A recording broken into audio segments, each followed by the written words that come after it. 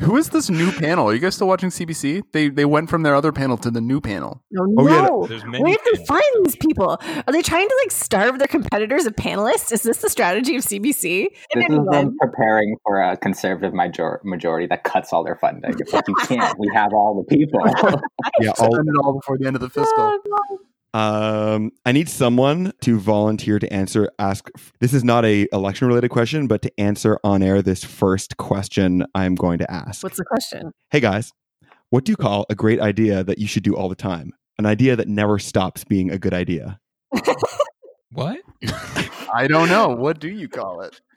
What is that You thing? call it that thing is supporting Ontario Loud on Patreon. Oh my god, that was terrible. This is the first Patreon spot that we've ever recorded with other people. That's not just me making it up. And it was the worst one. It's I disagree. And if you disagree with my co-host and you are on Team Chris for this one, go to OntarioLoud.ca or patreon.com/OntarioLoud and donate today for less Go than back the to the price. Spice Girl joke. Ba-na-na-na-na-ba-na-bam.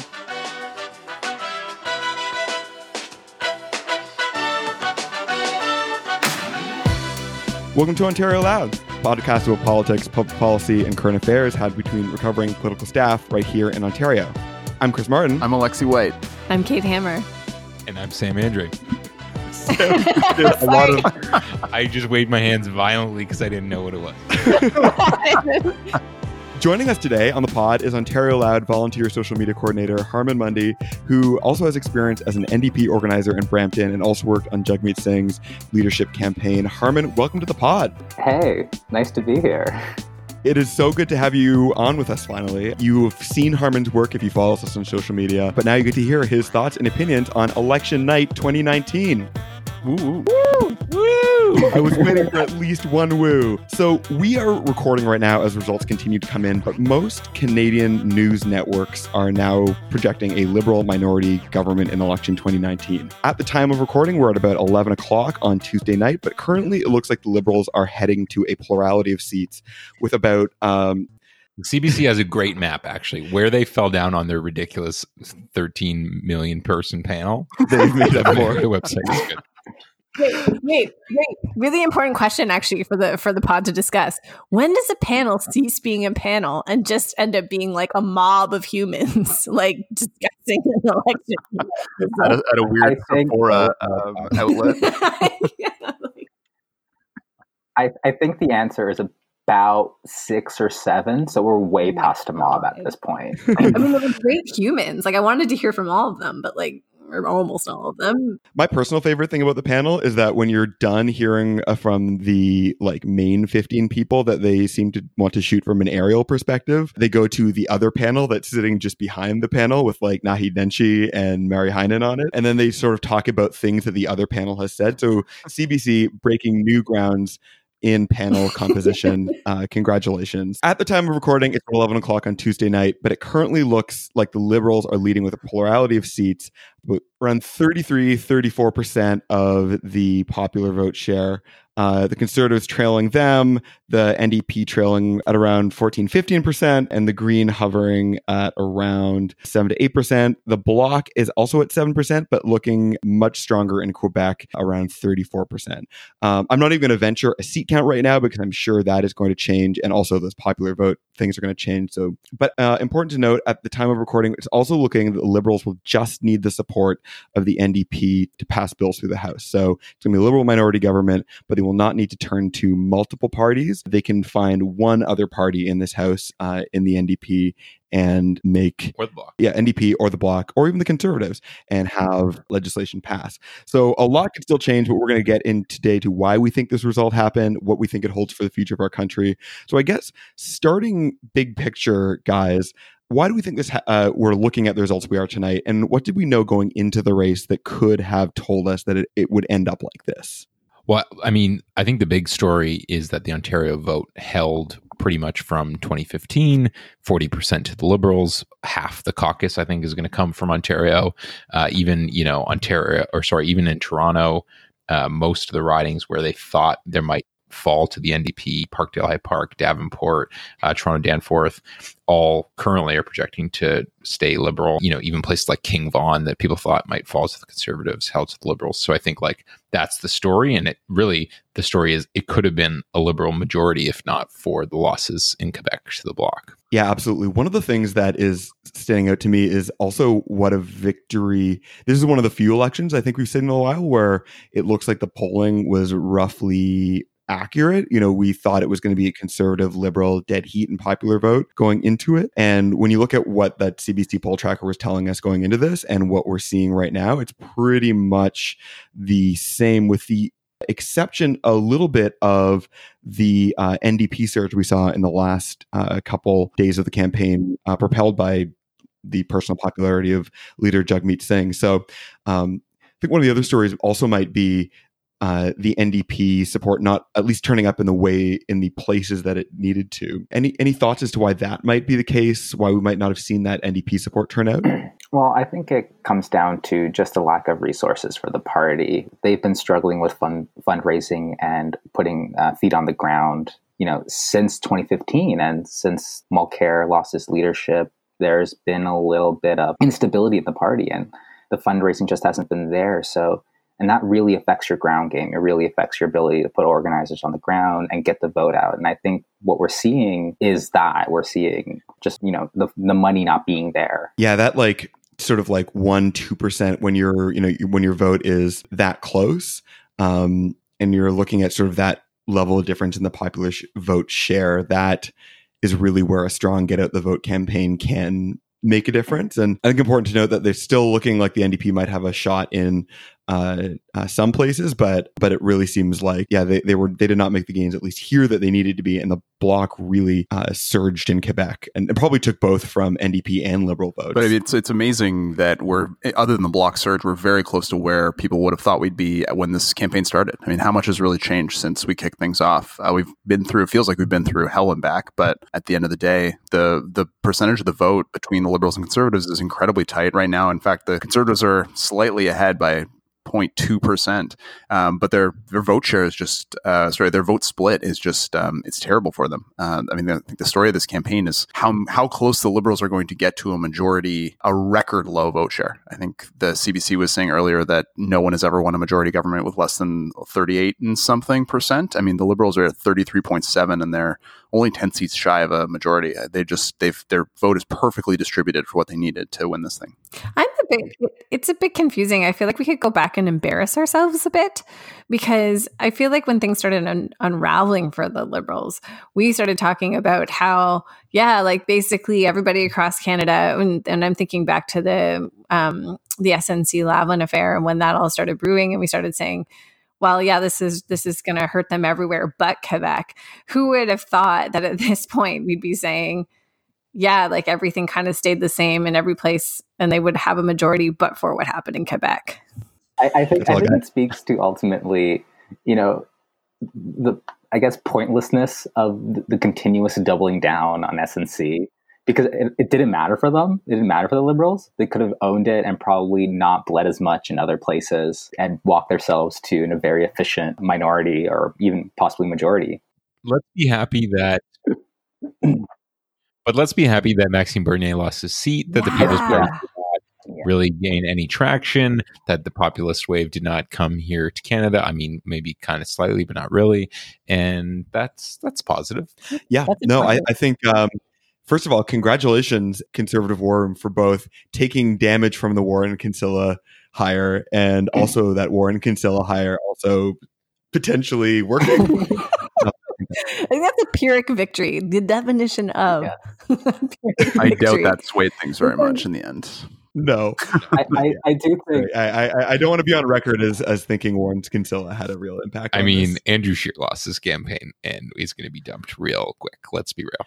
Okay, so actually that is a good segue into I guess maybe the next question is, given this result that we're seeing, what do we think is going to happen for the party leaders? Obviously, Justin Trudeau is not going anywhere. He's going to be the prime minister. Hard to imagine Elizabeth May or Blanchet going anywhere. But in terms of Jagmeet Singh and Andrew Scheer, we already have one strong prediction from one Sam Andrew that he's done so. But what do folks think about that? I don't think Jagmeet's going anywhere. I think Jagmeet's going to stay on with the leadership here. There's a lot of goodwill that was built by him in the last 2 weeks of this campaign. He got a lot of personal popularity. There's a lot for him to grow on here. So even though the seat count didn't come out where we wanted it to be, it's not, the popular vote share is not where we would want it to be right now. I think, there's a base of support and growth that the party has with Jagmeet, and getting rid of him would be an awful decision at this point. I don't think anybody within the party is going to be looking to ditch him. And plus, the NDP is probably going to be holding the balance of power. He's going to have a lot of sway on policy. Yeah, and if you, the polling that Abacus Data did throughout the campaign basically showed Justin Trudeau for the past year, his negatives and positives roughly changing. So he was damaged by SNC, but the damage was limited and sort of held.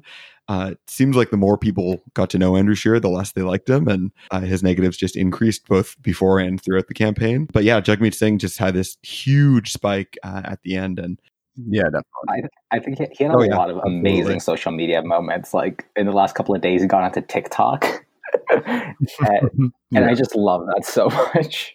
So actually, this is a good segue into, so if Jagmeet Singh and the NDP are going to be holding the balance of power, or potentially another one, the NDP have already made a list of what their demands for supporting any sort of government would be. They are a national single-payer universal pharmacare plan and a national dental care plan, investments in housing, a plan to waive interest on student loans, a commitment to reduce emissions and end subsidies for companies, and also transition oil patch workers out of fossil fuel industries, introduction of a super wealth tax, and reducing cell phone bills. So that is sort of that is their entry list to talking to them about supporting a minority government.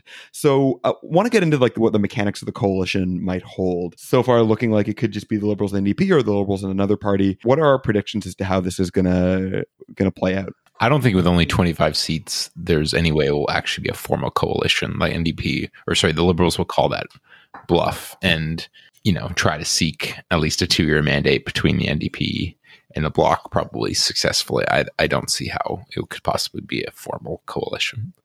Right.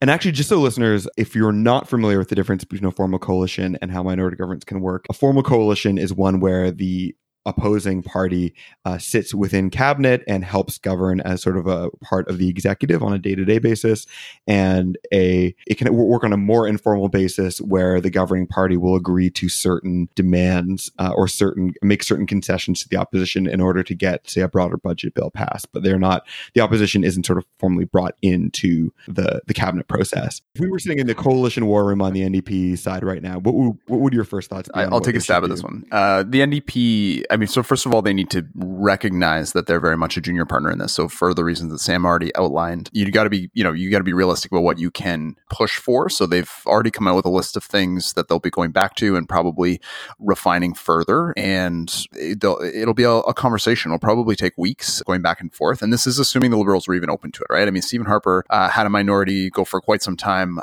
without any kind of agreement whatsoever, neither a coalition nor any kind of confidence and supply arrangement with any other party. So the Liberals could just say, you know what, screw it. We're close to a majority. We're just going to govern bill by bill and budget by budget, knowing that very few of these parties are actually going to be willing to try to take them down. The Bloc doesn't have much of a reason to go back to the polls again anytime soon. The Conservatives may or may not have a leadership contest coming up in the next little while. So for at least a while, the Liberals could just say, let's roll the dice on governing with a minority. So the NDP, I think it comes down to to what extent the parties want to work together. And a lot of that, I think, is going to be about the leaders and whether the leaders can get along on a personal level. Seeing it through the lens of the stable government here in BC that has the support of the Green Party over the long term, even though the Liberals had the most seats on election night, that kind of thing can work. And if they can agree on enough things, it looks like there's enough stuff on the NDP list from my perspective, from pharmacare, some of their environmental issues to be able to hammer out some kind of agreement on some details and maybe get something a little more stable. And I'm personally a big fan of, I'd love to see them go all the way to coalition. I think we have this sense in Canada that coalition governments don't work, and I think that it needs to be proven wrong. And in the future, when we finally wisen up and switch to a proportional representation system, we're going to have a lot of coalition governments. So it's time to show that coalition can work. I definitely agree that the NDP left themselves a lot of wiggle room in their list of demands. I actually thought it was like sort of quite well crafted and was a good sort of campaign strategy because it both sort of helped them signal to their supporters, like, if you support these things, you can vote for us. You don't need to strategically vote Liberal because there's a good chance we'll be holding the balance of power, which the Singh, but also now that they're at this stage, I mean, the Liberals have something that they could say is universal pharmacare. Dental plan is really only big ticket new item that is new there. So I'll be actually really interested to see where dental ends up in the national debate because it's currently not on the Liberal policy agenda. But I think something in the last Liberal budget on almost everything there was some step towards at least all of those things. Yeah, I think the devil will be in what isn't on this list and the two parties disagree on. So something like pipelines, for example, has been a key disagreement between the two of them. And were they to get embed together in a coalition or even a confidence supply agreement, there would probably be a lot of frustration among some of the grassroots NDP supporters for going along with Trudeau's pipeline plan, for example. I know certainly in some of the ridings out here in BC. Yeah, and that's where they could actually probably turn to the Conservatives and then really frustrate Progressive Canada. I think the pipeline issue is like the reason we won't get any sort of, even informal supply and confidence or coalition agreement coming out of this. The NDP just won't support it. The Bloc wouldn't even support it. Their only hope is the Conservatives. And under those conditions, the NDP is not going to support a liberal coalition. But I do think they are in a strong position with their demands to force the Liberals in their first budget making massive steps towards things like national pharmacare. The Liberals are going to want to have some big ticket items in their first budget. And the NDP, for them, pharmacare is going to be a condition on which they support that budget. So I think there will be some success that comes out of this as just an informal minority government rather than any sort of formal relationship that the two parties may have. A fun little quirk that I want to bring up right now is that the CPC is actually leading in the popular vote by 100,000 votes at 34-33. And I wonder if that will hold up. Yeah. Yeah, is that because we just haven't, is that because we've just got all the prairies tabulated and we haven't rounded out? No, I think it's because Alberta is leading by a huge margin. Yeah, it's possible that it'll switch. I mean, it's so close, but overall, the story remains. I think that the Liberals just had a very good distribution of their votes, and it'll be interesting to see what impact voter turnout in different demographics was. Especially, there was a lot of push to have students vote in greater numbers, both from Elections Canada, which had a pretty successful voting on campus initiative. There were apparently a historic number of people overseas casting ballots in this election. Those wouldn't even been counted yet, I don't think. So it'll be interesting to see. But while we're on this topic, let's talk about the NDP having a projected 23 seats right now with a little over 1.2 million votes, and the Bloc Québécois having a projected 32 seats with not even 750,000. Yeah. I'm not going to open up a formal game of roses and thorns in this discussion, but I will say that my thorn of this election, aside from maybe the blackface scandal, definitely going back to the strategy of saying only Liberals can stop Conservatives and sticking with this election is, I think, potentially proof as to why that is a winning strategy and potentially a winning move for the Liberals, sadly, is that in this first past the post vote splitting system, that strategic voting difference can make such a huge difference in terms of seats for the Liberals and the way that, they're currently distributed. It is a thing that continues to frustrate me. Cards on the table, I voted Liberal this time, but I am frustrated as hell that we didn't do that the last time. To Sam, your point, we came extremely close to having a Conservative government tonight. Who's to say that in 4 years we won't be in that same position when even more drastic action is needed on climate change and all of these other things? I'm bringing up the Conservatives leading but getting fewer seats. It's happened a few times before in Canadian politics. In fact, the Laurier's first majority, he had fewer votes than the Conservative Party did. But it worked out in the end for him because he ended up winning 3 more majorities coming back from that. And I believe Pearson also had that issue as well. He won more votes in his first election than Diefenbaker did, but Dief had more seats at the end. It didn't hurt Dief. He ended up coming back with another government, although reduced, I believe it was. So it's happened before, but it won't necessarily hurt the Liberals. It could help them. It does feel a lot like 2011 in Ontario, like a very big Liberal minority. Yeah. And then remember, Dalton then stepped down and a woman took over. Chrystia Freeland, hello. That's true. Or as Dalton McGuinty called it at the time, a major minority. That's TBD as to whether Justin Trudeau recoins that phrase. I want to talk for a second about a few major big spin-off issues and maybe the issues that went into this. So the Bloc did not release a formal list of demands to support a minority government, but they have said that they want the federal government to stay out of any legal challenge to Bill 21, give Quebec control over immigration, have a single income tax return be administered in Quebec, and have it be permitted to expand the province's language laws without any sort of challenge. And those are their sort of main issues. Also, they have a lot of stuff on climate change. They'll probably support any progressive agenda on climate change. So what do we think? How do we think it's going to impact Bill 21? Justin Trudeau has said that he is open to potentially challenging it in the Supreme Court, but he wants that case to play out first. Everyone else has kind of been mealy-mouthed about it.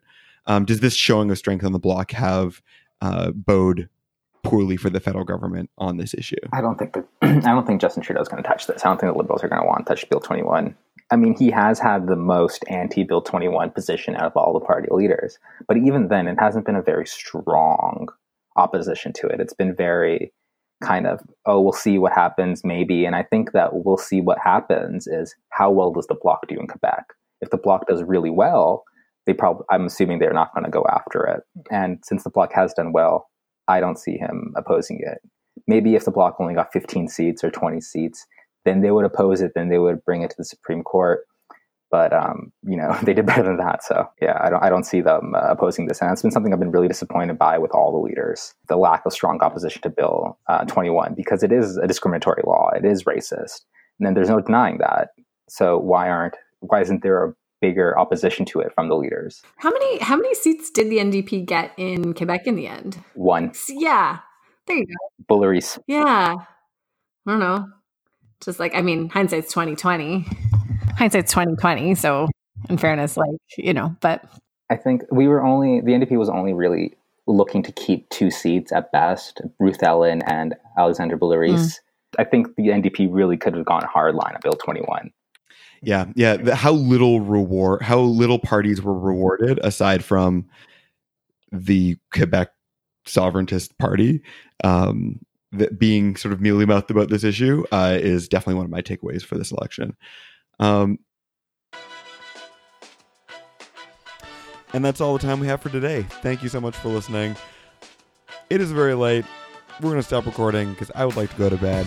But we will be back either next week or the week after. I am toying in my head with the idea of taking a small break for 1 week to regroup and come back with some awesome content for the rest of the fall. There's so much we want to talk about. The Liberal leadership race in Ontario is going to get kicked into high gear. There is a fall economic statement, and Doug Ford is coming back to the legislature to do more great stuff that we're excited to talk about. So have a great night.